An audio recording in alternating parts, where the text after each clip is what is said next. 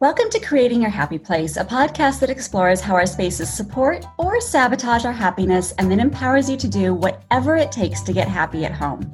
I'm Rebecca West, host of Creating Your Happy Place and author of the book Happy Starts at Home, and I'm so glad you're here today. On today's episode of Creating Your Happy Place, we're chatting with a woman who's experienced dozens of versions of home.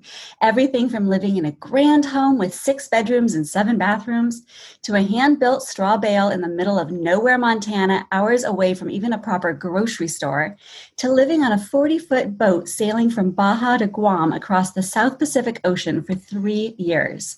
I'm thrilled to welcome to the show, currently living in Lookout Mountain, Georgia, with her husband and new puppy, Wilson, artist Terry Rafferty. Welcome to the show, Terry. Thank you, Rebecca. I'm really happy to be here. I'm so excited to have this conversation. I have so many questions for you.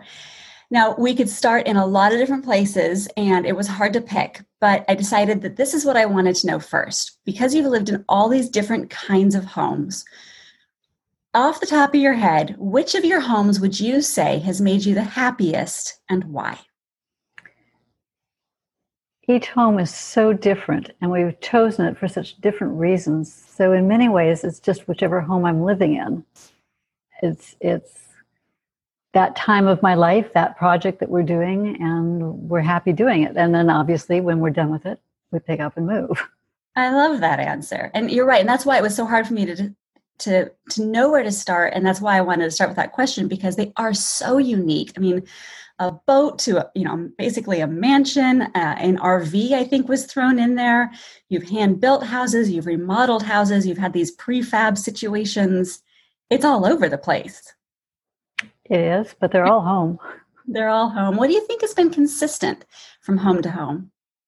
I've been thinking about that a lot because now that I'm living in the South, I meet a lot of people who not only know their friends are from kindergarten, they've known them forever because they all have stayed, but also a lot of them live in their parents' home. That's the ancestral home. And that is so foreign to me. And I think, oh, how lovely, and that sense of continuity.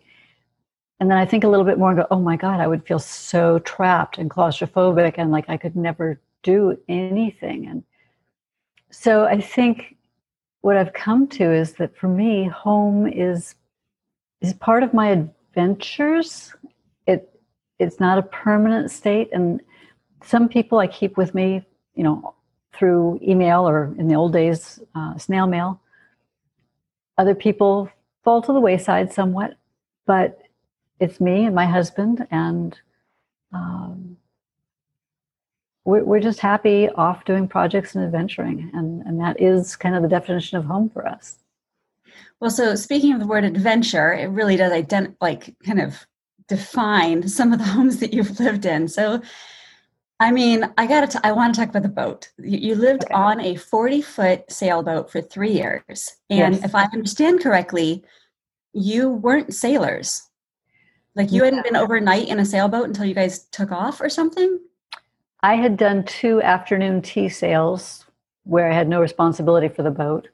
And my husband had done some racing sailing where you have a team of racers, and, it's a very different process and different kind of boat. So no, when we went out, we were living in the San Francisco Bay Area. And when we went under the Golden Gate Bridge, it was all new territory, literally, and very scary, very intimidating, very fun. It was a wild 3 years, I have to say that. How old were you when you started that adventure? 35, I think. Yeah, probably 35. So I know people who are just terrified of moving from one house to another. And there was a lot that went into this. Not only did you move from a house to a boat, but I think you sold pretty much everything you owned. Yes. And this was also in the days before cell phones or anything. So you were totally untethered. Yes, we had left, like a U-Haul trailer worth of stuff that we wanted to keep. We stored that, and everything else got sold. My husband quit his job. I was in school at the time and quit my job. I was doing both.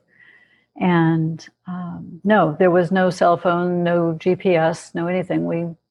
steered by the stars using a sextant and dead reckoning. And we would get to an island, and my first stop would be to whatever telecommunication system they had. Often that was a room with a lot of little phone booths, and you told the operator where you wanted to call. And you might wait an hour, and then she would tell you to which phone booth to go into, and then you could make the call. So it might be 3 a.m. when I called home to talk to family, because that's when I could get through. And the other thing was the post office. Our passages might be 20 days long, and I would write letters continuously through the 20 days. So that it was just a picture of what we'd been doing for that time frame. And then I would mail all the letters when we got to an island. So back before you got on the boat, you said you kept about a U-Haul's trailer worth of stuff. How did you decide what to keep? And did you make good decisions when you looked back on that?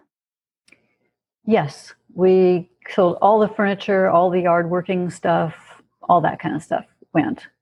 I kept my art that we had collected over the years, treasures family treasures, baby books, that kind of thing.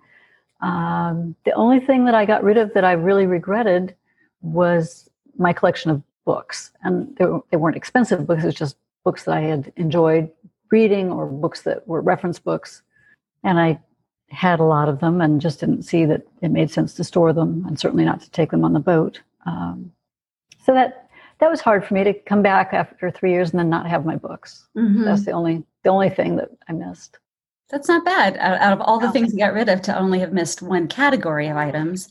So in retrospect, that's the thing you might have done differently, is held on to more of the books and stored them. For a long time, I felt that way. At this point, of course, I've replaced them several times over, and it's not a need anymore. I think one of the things that I've learned of all these moves is that you have a few treasures, but nothing else needs to stay. And if and when we leave this house, I intend to take nothing but the artwork and some family pieces. The furniture, I'm sorry, at this point, it's all just used furniture. Yeah. And I guess that's one of the things that you do learn after both a lot of moves and a lot of years, is that, after just one move, you might feel like you're really missing something that you let go of. But after many moves, you realize that things kind of come in and they flow out, and almost everything is replaceable. Would you say that's true? Absolutely. Absolutely. And that even sort of applies to people. Some flow in and flow out, and some, like I said, I have kept in close touch with, and others just are very fond memories. Maybe we stay in touch periodically, but it's okay, because there's always new things, new people, new adventures, and hanging on to the old life, for me, would make me unhappy. Well, and I imagine that hanging on to the old life, whatever that means, old things, would it could potentially create a burden, right? Because it's, you're just carrying more and more and more with you, which makes it hard to make room for anything new. Yes, and many things don't fit in my new life. Whether it's sports equipment, living in snow country in Montana, we didn't need our snowshoes really anymore. Yeah.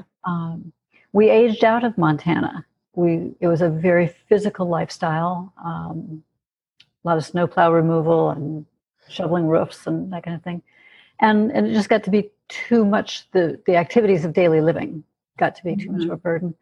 So it was okay to move. We were happy with that. And like, well, what would be different? So we just chose something randomly. I still wanted to be west of the Rockies, and we wanted someplace warm and someplace near a grocery store. Yes. So that's how we ended up in Albuquerque for a few years. So let's contrast the small places you've lived with the big places you've lived. I know that there was a pretty big house in California, pretty big house in Albuquerque, and also the current house in Georgia. And then small homes, which would include the sailboat, the straw bale in Montana, and your RV. What do you think is the biggest difference in living tiny versus living big, and the pros and cons of both? Well, a definite con of having a big house is that you end up with more stuff. When we moved into this house, I think we'd lived here a few months, and somebody came over to the house and said, well, when is the rest of your stuff arriving? It's all my stuff. It wasn't enough to fill the house. Now there's plenty to fill the house, and I'm working on decreasing the amounts now. We all tend to, if there's extra closet space, we find something to put in it. Yeah, humans, that's what happens. That's what we do. A tiny house requires so little of you. Our straw bale house was 900 square feet, and basically living room, kitchen, and bedroom, and just a tiny bathroom. Wish we had put a laundry room on that. Would recommend a laundry room next time. But it had no storage particularly. I had a European style wardrobe for our clothes. And it was so easy to take care of. I'm going to clean the house today was a 20-minute job as opposed to this house, which is a major undertaking. So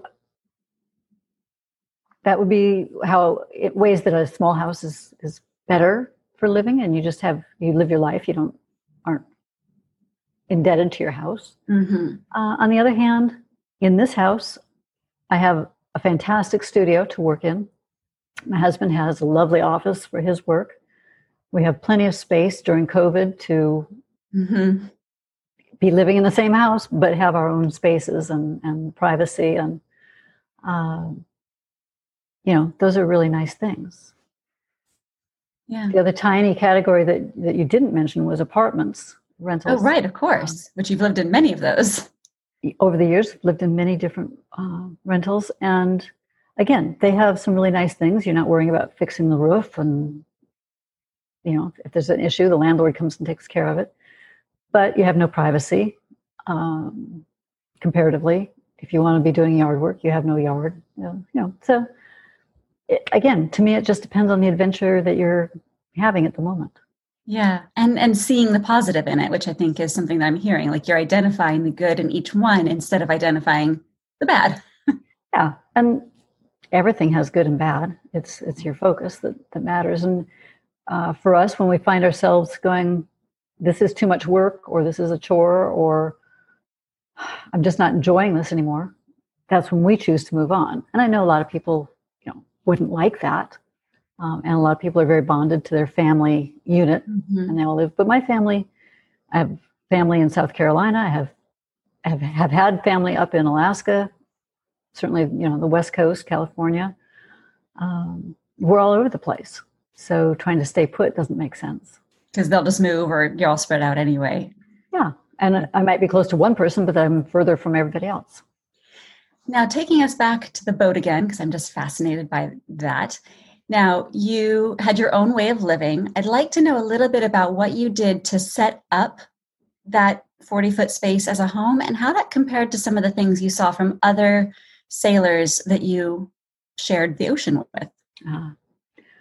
Well, a boat is self-contained, so you're not setting up furniture or anything. It's all built in for you.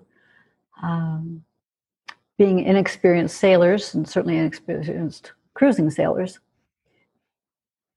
there were things about the boat that we chose poorly. And one was the idea that we wanted to be up with some viewing windows so that we would be able to see out, not be down claustrophobic. Well, in the South Pacific, when the sun is shining all the day, every day, and it's hot, and there's no real escape, that's not what you want. And the boats we most enjoyed visiting, you'd go in and down a stairway and into this dark, cool enclosure that was kind of below water level and therefore cooler.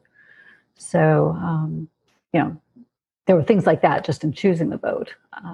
It's a little bit like how geography of homes is different, what you build in the South versus what you build in the North because of literally the weather and climate. So same thing would apply on a boat. Very much the right boat for the right geography. Yeah. So, it really wasn't personalized in that way, in a traditional way. You choose your bedding and that kind of thing. But I guess I don't really know how to answer that question.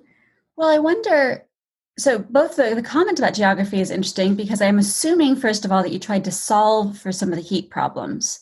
right? And people move into homes all the time where there's a problem and they have to, especially if it's a rental, they have to be really creative about how they're going to solve it because they can't go changing the unit.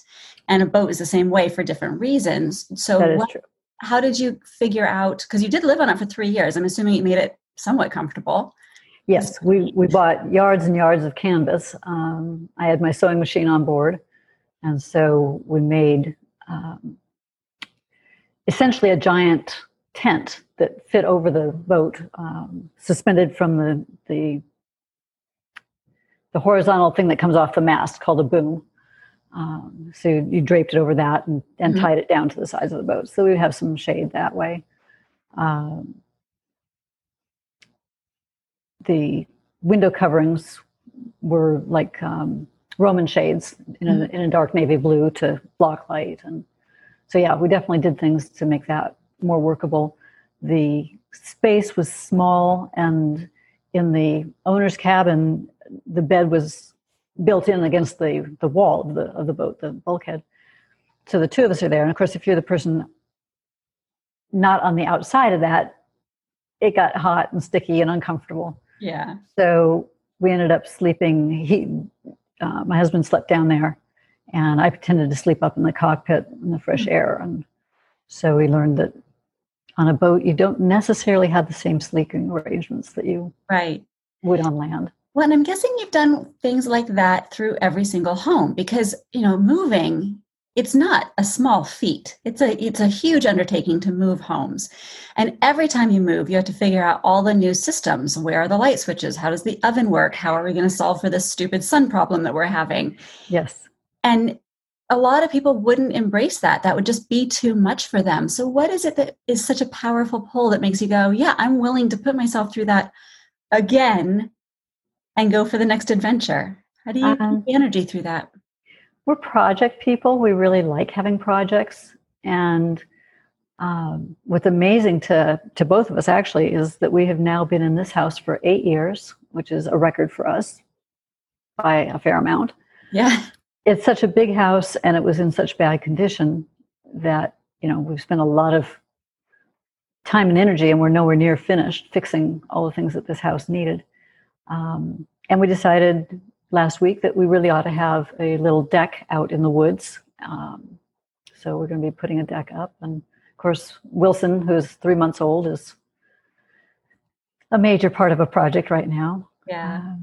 I think without COVID, we might have made different choices. Might be looking at moving at this point. Mm-hmm. But the world changed on us. So we've just kind of reinvigorated and re-energized our projects. And it sounds like that projects, you've used two words quite a few times, adventures and projects. So it seems like one of the things that is consistent about home is that it is your project. It is the thing that you are. Yeah, because you've asked, what do you do to make a home your own? And I guess that's the answer is we look at the property or the house, depending on where we're starting from, and say, this is what I envision. And then it's just a series of projects. And when we move, it tends to be because those projects are done and we're ready for a new project. Yeah. When we bought the land up in Montana, I really wanted to do a straw bale house. Nobody, including my husband, had ever heard of a straw bale house, and certainly not in the north. So that was a real adventure and a lot of fun. And we loved that house. It was a great place to live. What advice would you give to somebody who wanted to build their own straw bale house? Stay within standard measurements instead of just kind of a fantasy thing. It'll save you a lot of labor. I'm assuming you didn't do that? No, we didn't do that. We just designed it and then stuck the windows where we wanted the windows. And straw bales come in a certain dimension, a cube. And so our spaces would be like a cube and a quarter. You have to take a straw bale apart, retie it into the proper size, and wow, makes a lot more work. And I wanted cathedral ceilings, so I think we had I can't remember what the pitch of the roof was, but really steep. And so you have to infill the bales up to the peak of that. And yeah, I would say if you're going to do it, have somebody who's experienced help you design the house. But we loved it. that's not really how you've done any of your projects. You didn't go into sailing with experience. You didn't go into straw bales with experience. No. And that's part of the fun, is the figuring it out. Is that fair to say? It's very fair to say. And it's very fair to say that we have a high tolerance for adjusting the plan or for it taking longer. I will say, when we did the straw bale, winter had arrived. It was cold up there, and we were living in the RV on the property, and we stuck straw bales underneath the RV to try and keep it warmer and stuff. I had to get the inside of the straw bale plastered before we could move in, and so I was plastering in sub-freezing weather, and it was an adventure. Plastering is a big job. No kidding. Now, I don't think you moved around a lot as a child, right? You had pretty much one childhood home? No, I was born in Michigan, and so we had a little house there, and then we moved to California, and that's the house I stayed in until I was 18. So with that home, because it was a very permanent home, the house in California. Yes. Do you think it informed how you have approached home since then, either what you're doing differently or what you took away from, how you and your family set up that home? How did that inform you? I think a lot of it has to do more with my mother than with the actual home, the actual structure. We were on a budget, and we were far from wealthy. We could pay the bills, and that's kind of it. And she was so creative. She was so able to say, well, this is what we want, and this is how we're going to achieve it. And she instilled that, I think, in all four of us, my siblings. Just an idea that figure it out, and it'll probably work out fine. If it doesn't work out fine, then you figure something else out. That's really beautiful. What a life skill, not just for home, but for kind of everything. For everything. Yeah. Yeah, that was one of her great gifts. What was one of the most creative things she did in the house that you remember? One of the big successes was that we had this tiny little bathroom off the kitchen. It was like room for a body, a toilet, and one of those little tiny corner sinks. That was it. And she really wanted to wallpaper it. Didn't have the money to. Wallpaper was very expensive at that time. And she found some contact paper. It was white with hot pink flowers. And she contact papered from floor to ceiling around the toilet. And we had that for years. Worked really well. Was easily washed. It was great. One of her less successful projects, when we bought the house, the floors were a gray linoleum, the counters were gray Formica, and the walls were hot pink. Oh my. And she hated it. I mean, it was a good-sized family kitchen and all this hot pink. So she painted it white again and again and again. She didn't know about primer and stain blocking. And finally, after about painting it for like 4 times, she talked to an expert who said, "Oh, just put a coat of this on it." Oh, makes a good story now. Yeah. And again, there are times when asking a professional for help can save you a lot of grief and steps. Absolutely. Not required. It just might mean more grief and steps along the way to getting to success. Yeah. Yeah, that hot pink really bleeds through white, which is a good lesson for me as an artist later on. Yeah, no kidding. So the other thing that people sometimes are trying to figure out as they're setting up home is like, what makes them happy, right? What level of sophistication, what level of cleanliness and orderliness. Yeah. I'm assuming a couple things. I'm assuming, number one, that smaller homes are easier to keep clean. You already touched on the fact that they're at least faster to get clean. Yes. But my question is around specifically on the boat, you didn't have a lot of fresh water. So No. You have a smaller space. I'm guessing you have limited stuff, so easier to keep tidy. But let's just talk about keeping things clean. Let's start on the boat because I'm interested.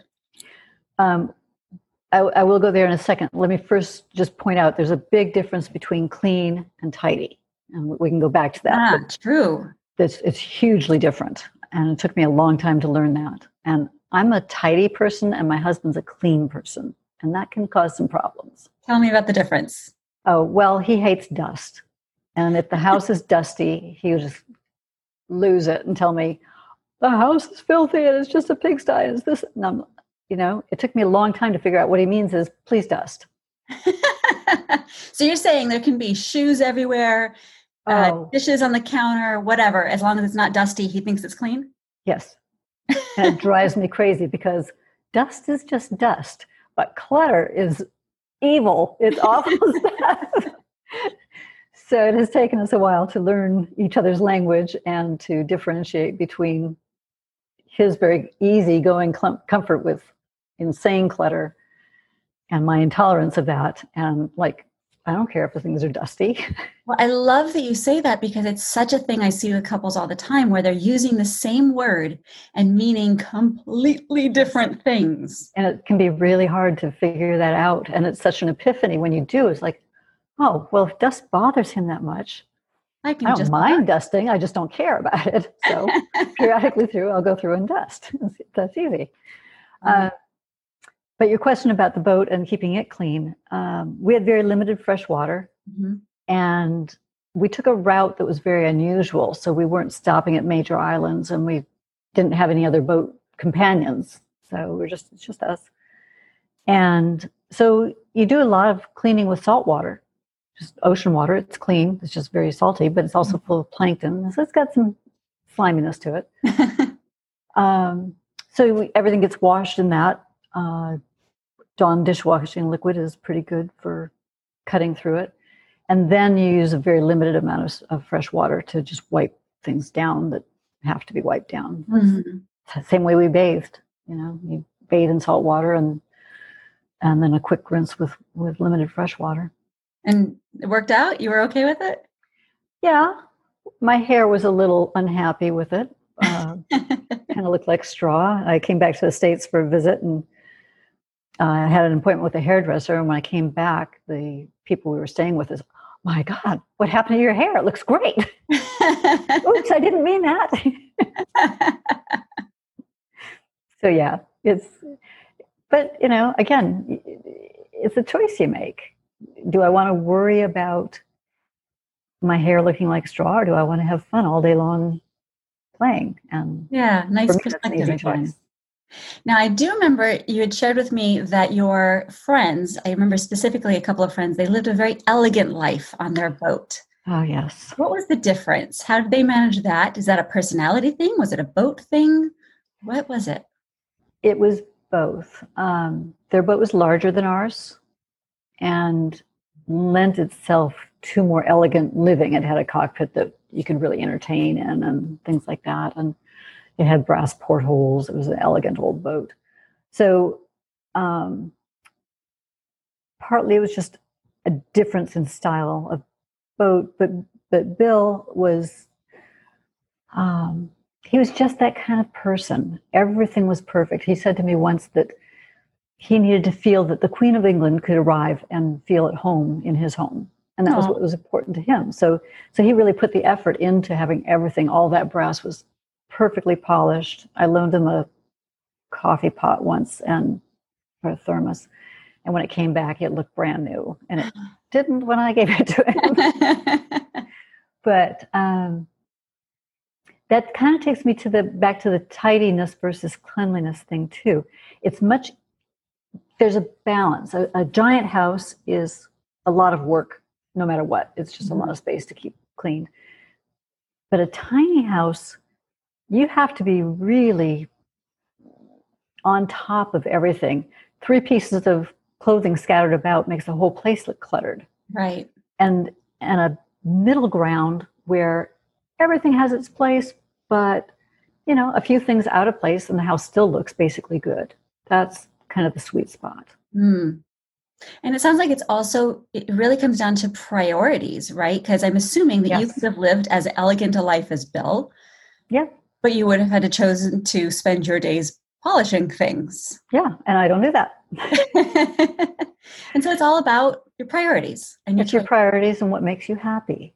Yeah. For Bill, having his house always look spotless and inviting and to be able to say, come on over and be able to throw together a wonderful party, that made him happy and made his partner happy.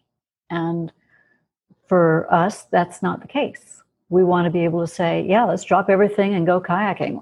Let's go dig in the mud. Let's whatever. Yeah.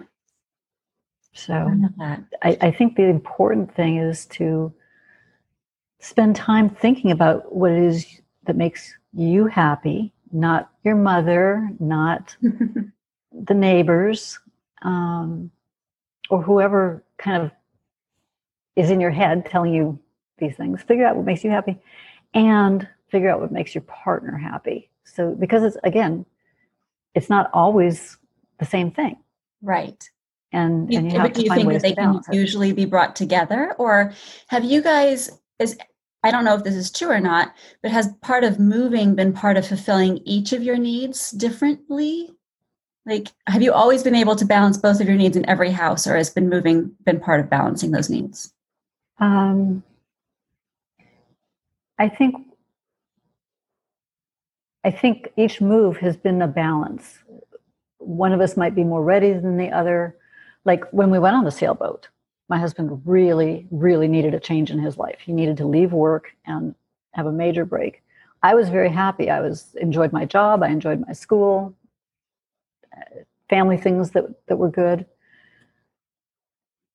But I was willing to make that change. And partly, obviously, because I love him and he needed it, but also partly because who would turn down an adventure like that? A lot of people. I know a lot of people, but but not me. So when we moved from Montana to Albuquerque, I said, I just need a grocery store and an airport that I can get to, in a reasonable fashion. It's not a 3-hour drive. And he was ready for a little easier lifestyle that didn't involve plowing and doing all the heavy lifting. So we just balance the needs. I think before we lived on the boat, we were probably a more standard couple. Mm-hmm. And then living on the boat, you really learn.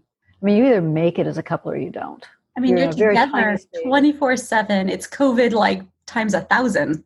Times 1,000. You have no other options. And we were at sea for 20 or 30 days at a time. Also facing very scary things, right? The oceans would be insane sometimes, right? Yeah. We had big storms. And again, it was all a learning curve, how to do this, how to manage it. And we had some good arguments. And I'd say I was getting off the boat and he'd tell me I wasn't getting off fast enough. And 3 or 4 days later, we'd make landfall and everything would be fine again. But I think as Americans, we tend to focus so much on things and worry about having the proper things, whatever that proper means to us, the fancy house or the swimming pool or clothes that are in fashion, whatever. Or even our job. Or our job. Yeah, all these things. And I think we would be better off, all of us, regardless of what our answers are, if we spent more time thinking about what truly makes me happy. The old question of, if there was a fire, what would you save? Mm-hmm. We had a fire on the boat, not the sailboat, but a boat that we had more recently. And we had minutes to think about it. What did we save? Well, I'd been working on a painting that was important to me. It was actually going into a show, had been promised. And we had an emergency kit that we had packed up. So I grabbed our wallets so we would have ID and the painting and the emergency kit, and off we went. Yeah. So you really do learn what's important when you consider these things, even if it's just in your head that you're considering these things. So almost by whether you choose to move or being forced to move, since lots of things happen, hurricanes and job losses and whatever. Yeah. It does give us the opportunity to figure out what truly matters to us. What matters, and how to let go of things, sometimes with sorrow, Sure.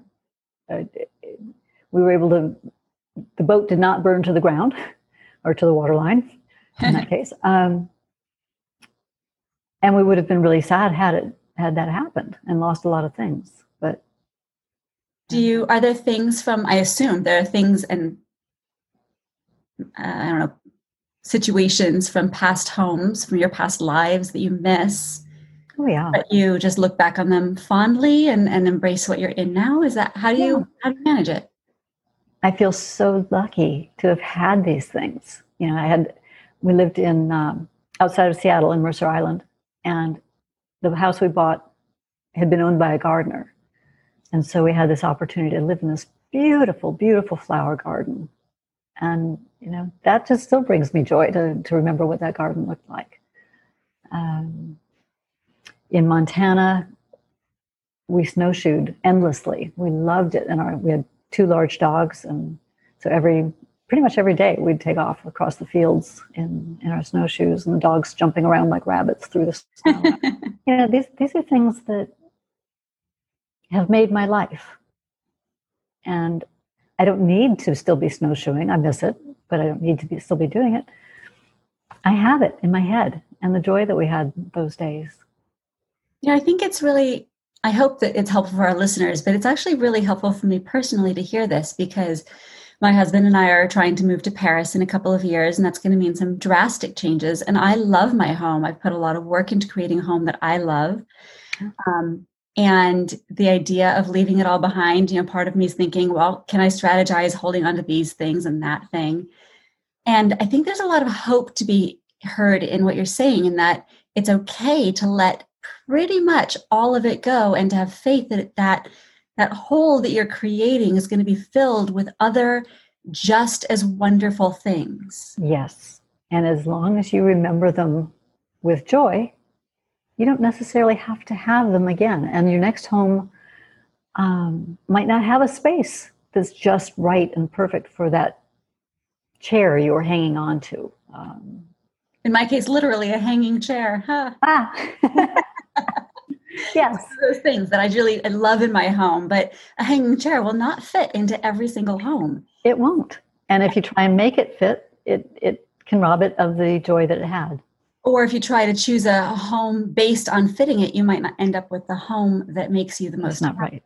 I had a life-sized TARDIS in my last office. And when we had to move offices, I knew that it wouldn't fit because the ceiling heights. And it was so sad for me to let go of my TARDIS. But the new space it suits the company so much more. And so do I hold on to the TARDIS, or do I embrace this thing that's a better fit for so many other reasons? And I had to learn to let go.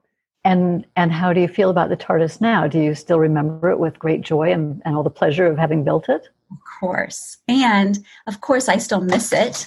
Yeah. Like you're saying, you can look back fondly and think nostalgically, but I don't regret letting it go to bring in the other good things in my life at all. Yeah, I think that's a big part of the key is if we're afraid to let go, especially of things, then you can never be open to all the incredible, wonderful opportunities that the world has for us. I don't, with one exception, I don't regret anything that I've made choices of in my adult life. Before my adult life, I was just a kid, where I wasn't making decisions. I went to nursing school. It wasn't really my choice. It was my mother's choice. It's what she wanted for me. And it was okay as a career.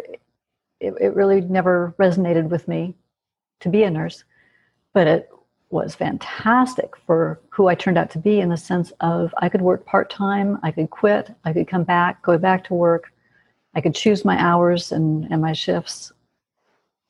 That's perfect for who I am. And, never had to worry about making a living, choosing between my freedom and making a living. Right. It's very fortunate. Now, you said you basically alluded to the fact that there's one thing you regret, which of course, I'm assuming that the listeners are wondering, what's the one thing? So what's the one thing you do regret making a decision as an adult? There were times when I didn't have my daughter with me. And that would be the one thing I would change no matter what. I would find a way to make it so that she could be with me always. There'd be a lot of adventures for her. Indeed. She did come on some of the adventures. She did. So what advice would you want to leave listeners with for people who are wanting to create their own happy place? I guess what I've been saying all along, think about what makes you happy, you yourself only, and what makes your partner happy, and then go chase it. Find a way for those two happinesses to blend, whether it's choosing house colors or where that house, what continent that house is going to be on. Or not continent, or ocean. You can be anxious and nervous about a choice, but don't be afraid of it, because it's going to take care of itself, and there'll be wonderful, wonderful adventures. That's my belief. That is a perfect place to end this. I absolutely love everything you've shared, and I think it will give people a lot of hope and courage in the face of fear to chase their happiness. That's really wonderful. Yes. And I think, just let me add one last thing, if I can. With COVID, it is a game changer for all of us. I think right now would pick up and move to Europe if COVID hadn't happened. Your happiness doesn't have to depend on a particular dream. We can find a way to make this place go on being happy for us, or find another place here in the United States until COVID is done. But it's flexibility and finding a ways to make the happiness work, not a particular dream work. Excellent. So you are an artist. Where can people find you and your artwork? My website is my name, terryrafferty.com.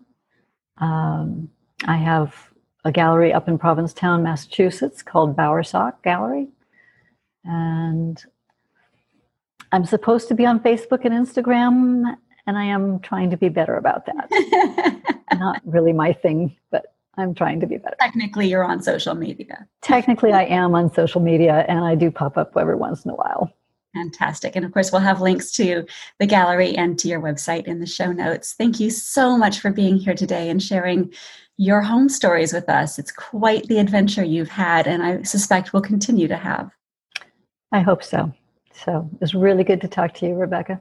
What a pleasure. And to my listeners, I hope you enjoyed this episode of Creating Your Happy Place, and that you do feel quite a bit more encouraged and empowered to make your home your happy place and figure out what your next adventure is going to be too. If you feel stuck, please do check out my book, Happy Starts at Home. It's full of exercises that are designed to help you figure out what will make you happy in your home and what isn't working for you and what could change to make it happy for you. And if you have a specific design dilemma in your home, you can also reach out to my team at Seriously Happy Homes. We can meet with you over Zoom to figure out the next practical steps to creating your happy place. In the meantime, no matter where you call home, I hope it makes you seriously happy. Until next time.